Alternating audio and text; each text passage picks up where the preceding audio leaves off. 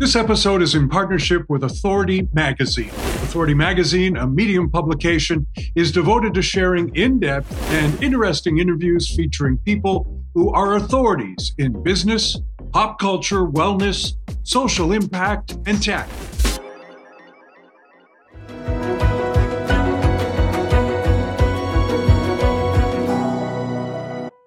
It is time to talk about mental health, and today we are going to do just that. Mental health is a subject filled with fear, denial, and all kinds of trauma for everyone involved.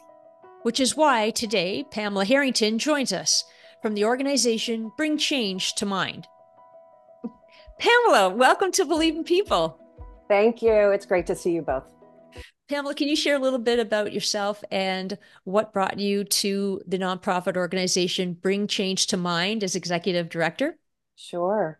I have been in the nonprofit world for upwards of 30 years, which is a little remarkable. Time moves far too quickly. I've been in the mental health space for 24 years. I started politically, actually, trying to change the world in DC through being a Schedule C in a presidential race or in a presidential administration, and then quickly learned that I was not going to be able to influence and change policy and people's lives through politics. So I changed direction and went into the nonprofit field. I worked in the breast cancer awareness space for about 10 years. And I worked for an amazing woman who created the pink ribbon. And back in the 90s, when no one was talking about breast cancer, and we kind of started the first cause marketing campaign around the pink ribbon and trying to raise awareness and funds around breast cancer, clinical and genetic research specifically. And I was approached by a family in New York City who had recently lost their son to mental illness. And at that time, this was again 24, 25 years ago, no one was talking about mental illness. And they had seen the way the Pink Ribbon campaign caught on, and suddenly funding was coming towards breast cancer, and how media was taking it, time and space to put public service announcements out there. Suddenly everything changed. So I went to work for them, and I helped put, it was called the Jed Foundation. It is the Jed Foundation. Oh, yeah. I helped put Jed Foundation together with the founding family. And it was pretty much crickets. People were not willing to talk about mental illness 25 years ago. 12 years ago, I came to Bring Change to Mind. And so I have been in this space and have seen a remarkable change. And when Glenn Close founded this organization, the mighty actor and advocate Glenn Close, and when she called and she said, I really respect the organizations that have been working in mental illness, and I want to lend my name and my platform and anything I can do to help amplify conversations and normalize conversations around mental illness. And I found that to be an incredible challenge to take an idea, a very nascent organization that had really just a file box, and say, would you take this on and try to grow it? So I've been here 12 years and trying to normalize mental health conversations. Well, a couple of things. One is Glenn Close has a personal connection to mental health through a relation. Perhaps you could tell us a little bit about that. But then again, I also really wanted to ask you, you talk about the pink ribbon, for example, Movember, which is a men's prostate type of research and something that people are getting behind. But there's still a stigma when it comes to mental health. Tell us why. Tell us why. When Glenn, as a public figure, you're often called upon to get behind various causes and campaigns. And when she spoke to her family, she was doing things for the environment. She was doing things for pet rescue, for dogs, for a number of different things. And she looked at what was very deep rooted in her family and what her family needed. And at the time, her sister had been undiagnosed with bipolar disorder at 50 years old, and her nephew, who at 18 was really, really having a lot of struggles personally and socially. And Glenn stepped in to try to help them get a proper diagnosis and treatment. And thankfully, Jesse got diagnosed with bipolar disorder. Kaylin got diagnosed with schizoaffective disorder in this very small Montana community that they lived in. When they came back from their treatment and their hospitalization, no one would talk to them. The stigma around having a diagnosis and having treatment and having been in a residential treatment was something that was looked at as frightening, as shameful, as something that you stay away from. It maybe it catches, maybe they're dangerous.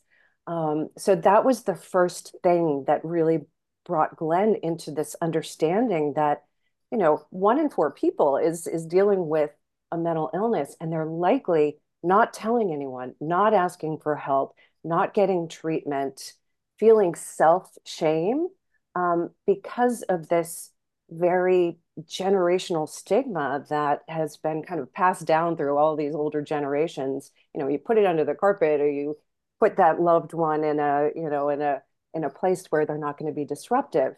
Right, the So loony it's bin. yeah. I mean, those were terminologies that we all grew up with.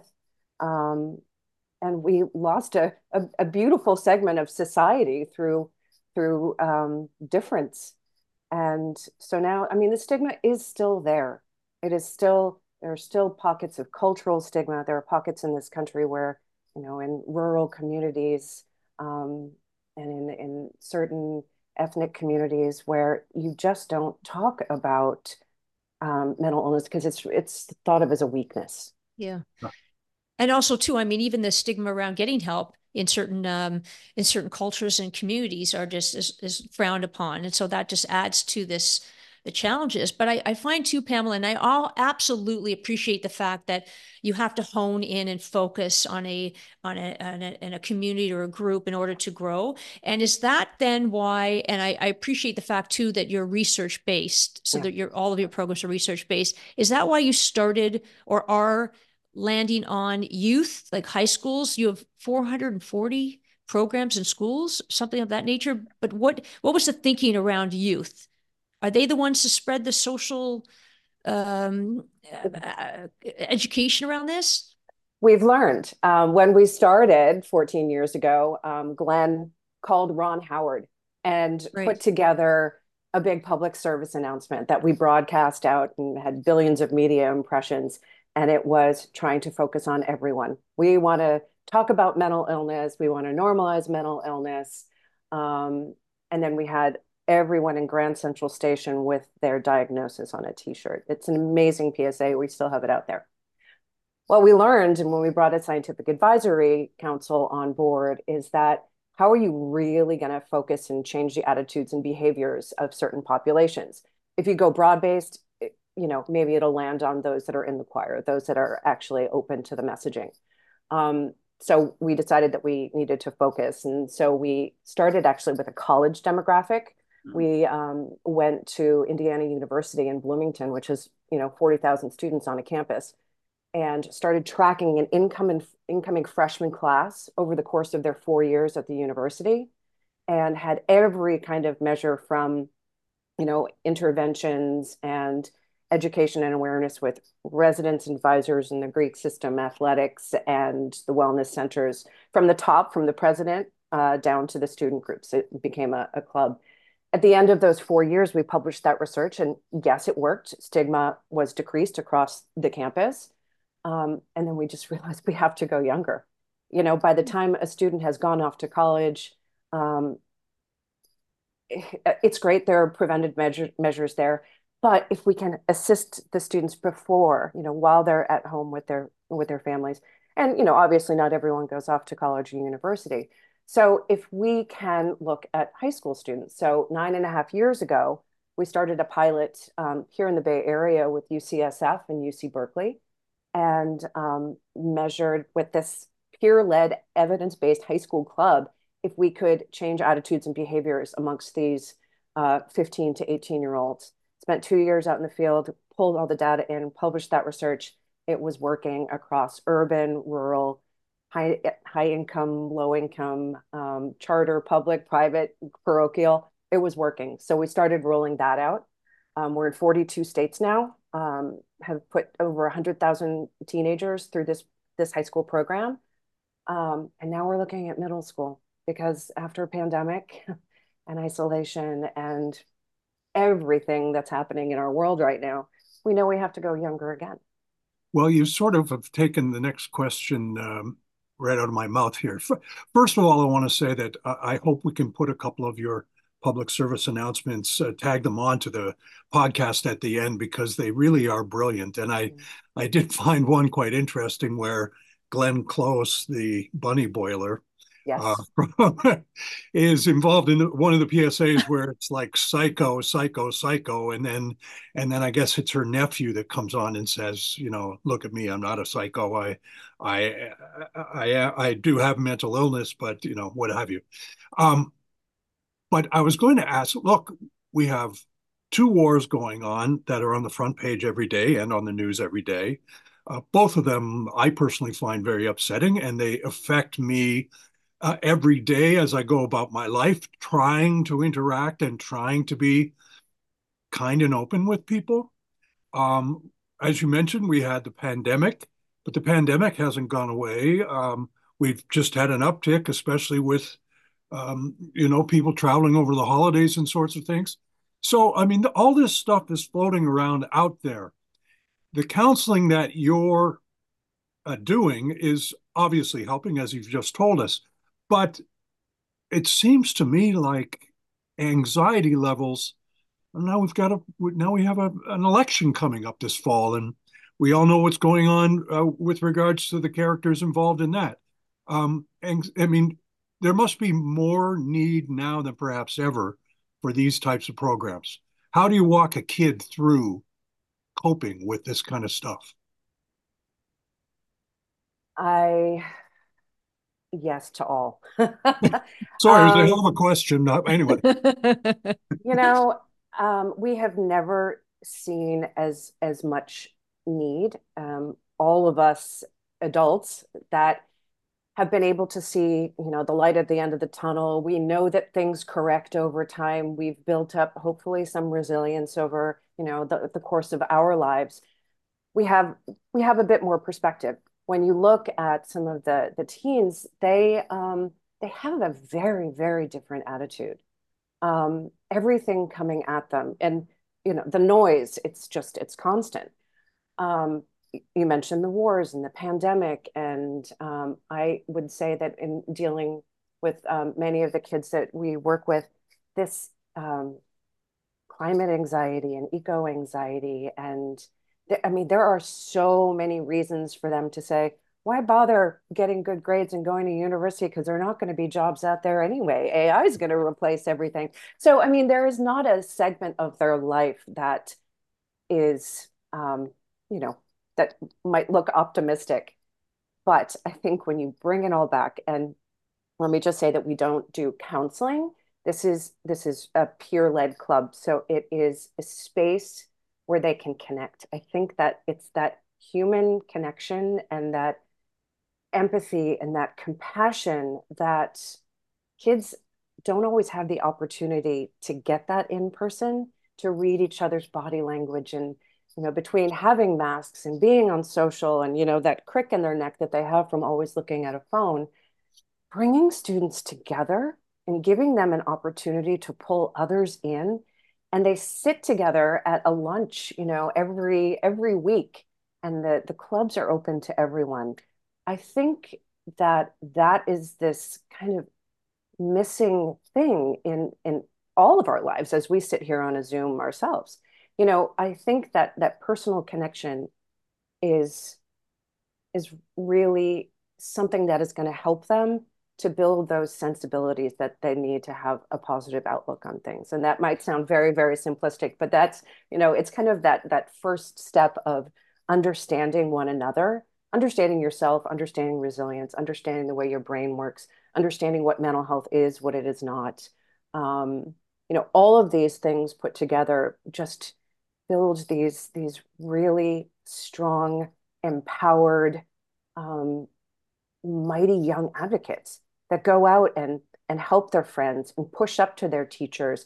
And then they bring some of these things home and teach their siblings, older generations in their family. They tell their parents, what terms they should or should not say. It's really giving these students the opportunity to build something themselves, and then all of us step back.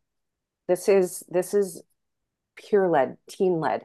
We just give them all the tools and we empower them to go.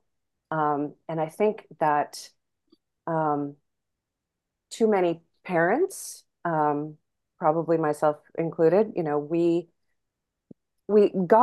snowplowed. We took care of all of the things that might have gotten in the way of our students and our kids and growing. And the kids need that sense of independence and responsibility and empowerment to build things themselves, take care of things themselves. And this is what these clubs are doing across the country. And Pamela, how does it, so I imagine just like changing a corporate culture, where it takes years, as a matter of fact, but it always leads to the top buy-in to ensure that the people are adopting new ways of doing things and respect and empathy and compassion. So for instance, you go into a school, okay, and how then do you communicate with the school to say, we'd like to start a group. It's bring change to mind, and it's going to meet once a week. And then what does that look like? Do you submit information to people? How do they join? Then how does it then disseminate out into their own community within the school? Well, first of all, the kids come to us. They Oh, find wow. us. Yeah. So this is not a top down. This Oh, is this okay. is a youth led movement. So a student will do their online search. What is an evidence based club? They know enough that if they're going to introduce something to their school, that they better say evidence based. Right. So they find us. We're one of the very few national evidence based high school clubs. They submit an application. They tell us why they want a Bring Change to Mind club. And then we ask them to find a faculty advisor that's going to be their club advisor. So it's like a Spanish club, a UN club, Oh. anything like that. They identify some student leadership. They sign a term of agreement. And then we have, this is a very high touch model. This is a sensitive subject. So we have one staff member for every 55 schools. So our staff person is helping the students in, coming up with the activities that they're going to do on their school campus, helping the faculty advisor. We give them a $500 stipend, and then they have access to our portal that has every kind of discussion topic, linked to movies. We have Headspace meditation app that they oftentimes start their club meetings with a meditation. They have activities, they have budget lines, they have talking points, they have press kits, everything in there. So they can pick and choose. If they're in an inner city community where homelessness and food insecurity is an issue, they can go down through the portal and find out this is a conversation that's going to be really relevant to my peers. If they're in a rural community in Indiana and it's, something around politics in red state, they can go there. So it's Or all, farm suicide. yeah, yeah, Yeah. I've done several stories on farm suicide, which yeah, is something people in cities don't realize goes on day in, day out. yeah, Um, so these kids contact you. Is yeah. that an indication that there is a need? Oh gosh, yes. We have a waiting list at all Wow. times. And it's only gated that, we could have thousands and thousands of schools right now, but we want to keep the integrity of the program and make sure that it's high touch. So unless we can hire more people to oversee the clubs, I can't bring these more clubs on. And oftentimes the letters from these students, I mean, there's been a loss or multiple losses of life on their campus. And the administration is in a panic. The parents are fearful. no one knows how to talk about it. Oh, I And the mean, kids my just good, need a place themselves. we haven't even spoken about school shootings, which And is, shootings. Yeah. I mean, which Wow, yeah. there are debates going on here in Chicago where I'm sitting about whether to still have police officers inside the schools, and the fact, I come from a different era. The fact that you would even consider having a cop in your school Yeah. is something that's complete anathema to me. But these are the things that Reality. these kids are confronting. Mhm. So Wow. no wonder they need you. Exactly. And Pamela, where do you rely on your funding? Uh, we have been doing one event a year. Um, and that's probably how you heard about us. I'm not sure. We have one big event that goes between New York City and San Francisco. Yes. And we award the Robin Williams Legacy of Laughter Award each year. This past year, we honored Ryan Reynolds with the Legacy of Laughter Award. And Robin's children, his son Zach is the chairman of our board. So we do the one big event. We have a couple of corporate sponsors. We are trying to bang on the doors of every state and federal funder that I keep hearing that there's so much money that's being released for mental health, and I have yet to see any of it hit the ground. So I don't know where that is. Um, and over the past 14 years, we have had these very loyal donors that give us $10 a month. They come online, they've seen a PSA, That's great. and it's been a real humble. We're a small group. We don't do marketing. We don't do PR. We don't market this program. The kids find us. It's been a small and mighty labor of love for everyone involved in this. I will say this year, I want this to be our year of brag. And I was always told, never be a braggadocious kind of person. But I want this to be our year of brag because there are so many incredible, impactful things happening in this organization. And I don't know why everyone doesn't know about us. Well, hopefully, a million more after this podcast are, going to be banging on your door. Each week, we ask the same question to our esteemed guest. Um, Despite all the negatives that we've talked about, and despite the challenges that young people are going through, and you are out there trying to assist in whatever way you can, why do you still believe in people? I, well, I'm an empath. I I see I see so much hope in this younger generation. I'm a little fearful about the older generations. Sitting up watching New Hampshire last night. Um, I believe in these kids. They never fail to inspire me every single day. The things that they come up with, the they are so empowered.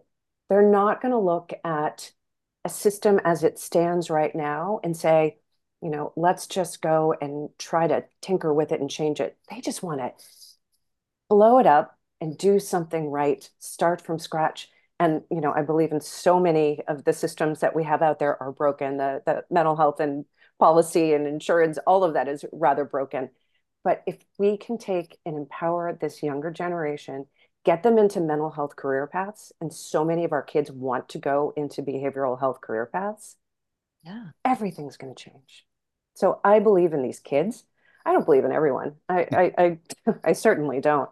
But I believe in the kids that we work with every single day and the incredible staff that we have and our board and all of the volunteers that help to help um, just really invest in our future. I think it's worth it.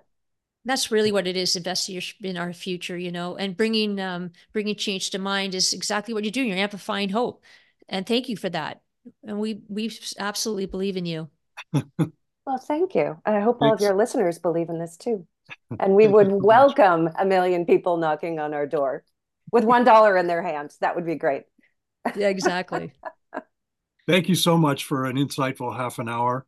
I feel a little hopeful, more hopeful myself after having met you today. Thank you. Thanks, Thank Pamela. you. Appreciate it. Really appreciate it. Bye-bye. I think it's interesting, Kev, because kids go to the organization rather than the organization going to them. So they've already defined that they need something, and there is a resource in which to help them. So it is really it is a collaborative experience that they're trying to share, and that's And incredible. and the challenges, I mean, in my view, as an old guy, seeing the challenges that young people are facing today, I think it's wonderful that there is a group out there that is allowing them to explore mental health issues among themselves with their friends, take it home to their family, and perhaps get rid of some of these stigmas that we've all grown up with and obviously still exist. If you want to discover more inspirational discussion, then subscribe to our podcast, Believe in People, and we'll see you again next week. Thanks, everyone.